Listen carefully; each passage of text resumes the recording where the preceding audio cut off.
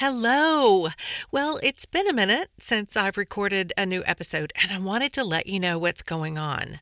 I'm writing a book, two actually, that will be published this year. I've heard from some of you that you're furiously taking notes as you listen to the podcast episodes. Some of you have even printed off the transcripts and are highlighting them and putting them in a binder. I love this so much, and it has inspired me for book number 2. So what you've been asking for, it's coming. Now, that said, I will be recording a new episode soon and we'll get back to a regular schedule. In the meantime, if you're interested in hearing about the book and knowing when it's coming out, be sure to go to trishazodi.com and get on my email list. You'll be the first to know. Now, here's the episode you came for. Hi, friends. It's Trisha Zodi. Welcome to my podcast. Another Beautiful Life, restoration of mind, body, and spirit after brokenness. I am so excited that you're joining me here today as we walk this journey together. I believe that God is extending out His hand, offering each one of us the opportunity to be guided into restoration. I also believe that with restoration comes freedom, adventure, and great hope. These are the things He's calling us to. And I'm glad we can do this together. Hello, friends, and welcome to part 3 of Setting Healthy Boundaries. Last week in part 2, we talked about what healthy boundaries look like in all kinds of different types of relationships. And that includes boundaries for your spiritual, physical, and emotional well-being. If you haven't listened to part 1 or 2 yet, friend, go do that first, because I give some important definitions in part 1 and some examples of what would be considered violations of boundaries in our lives, spiritually, physically, and emotionally in part 2. And then also in part 2, we dove into what setting healthy boundaries in friendships look like, and you don't want to miss that. So in this episode, we're going to wrap up talking about what setting healthy boundaries in dating and romantic relationships looks like, as well as how to set healthy boundaries within our relationships with our family members. I've got a feeling we're going to have to revisit this topic again sometime in the future because there's just so much to explore here, especially with these last 2 areas. Okay, let's look at setting healthy boundaries in dating and romantic relationships. In new dating relationships, boundaries are critical. You are setting the tone for how you will be treated later and the behavior you're willing to accept. But here's the deal. You have to decide first how you're willing to be treated. You have to decide first if you're going to have the type of relationship that glorifies and honors God, or are you going to have one that yields to your fleshly desires? You have to decide first who you want to be and how you want to act. And I would say that should come first before you ever get into a dating relationship. That's why in episode 37, part 1 of this boundary series, I talked about setting spiritual boundaries that help protect your relationship with God. Putting Him first, His desires, His way, help you to be able to set clear and concise boundaries around dating. God says your body is a temple. 1 Corinthians 6:19 and 20 says, "Or do you not know that your body is a temple of the Holy Spirit within you, whom you have from God? You are not your own, for you were bought with a price. So glorify God in your body." He says that you are His beloved in Romans 9:25, and no one should take His place in your heart. Exodus 20, verse 3. Okay, let me talk frankly to some of my single listeners. Boundaries in dating or romantic relationships protect not only your physical body from consequential things like pregnancy and STDs. Oh, yep, I said it. But also protect you emotionally. Emotional soul ties are created through sexual intimacy with partners. Setting clear, unwavering boundaries in romantic relationships protect you from devastating heartbreak, as well as any opportunity for emotional abuse. Oh, there is so much more we could say here.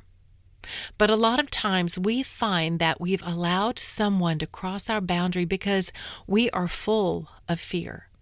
Fear of losing a relationship, fear of rejection, and fear of abandonment. Have you ever thought, I am no one if I'm not in a relationship? Or, I will do anything to keep my significant other from leaving me? Or, I spend all my time in my partner's goals, interests, and activities and not mine.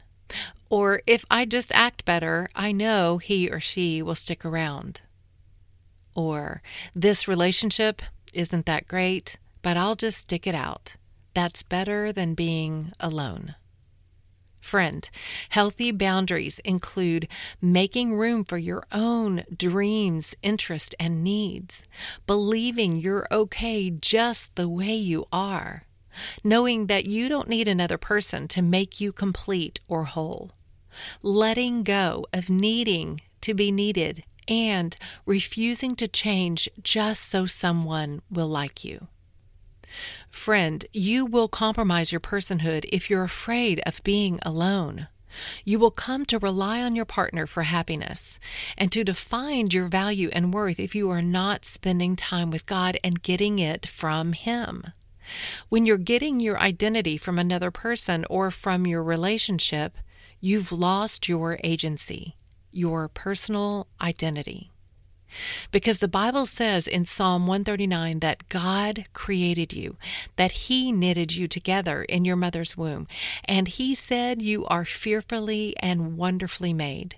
He made you uniquely and individually. You are perfectly and wonderfully whole, valuable and worthy, just as you are today. But even if you've heard that or read that in the Bible before, you will only truly know and receive it as fact if you've sat with God and let Him pour His love over you. Let Him tell you how valuable and lovely He thinks you are. When you put healthy boundaries around your relationship with God and don't let anyone else get in the way, you will know this as fact. And you will protect this truth at all cost. Now we're going to talk about setting healthy boundaries around relationships within families. I saved it for last because, honestly, I think it's the hardest. After all, you can pick your friends and even your significant other, but you don't get to pick your family. And, that can be a tough one. So let's dig into this one gently. Some families are very healthy, and some are very dysfunctional, and some others are a little of both. So here are some examples of what it would look like in a family where healthy boundaries were recognized by all family members. In this family, everyone allows for others' opinions or points of view, even if and especially if they're not the same as yours. Everyone listens and considers another person's needs, putting those first. Everyone makes room for every person to have a voice to be heard. Everyone respects personal privacy. Everyone speaks kind and encouraging words to each other. And lastly, everyone finds ways to honor one another in love. Okay, who is this family? It's not the Simpsons, right? The Kardashians? How about the Duck Dynasty family? They're a Christian family. Do they act like this all the time? Does your family act like this? I can tell you mine didn't. Not growing up, and not the one where I raised 3 children either. And honestly, I'm not trying to make light of the fact that families tend to cross or ignore boundaries set by one another. But I will tell you it's normal. But that doesn't mean we shouldn't set healthy boundaries with our family members. And if you're the head of a household and you get to set the tone or even the rules of the house, let me encourage you, set these expectations.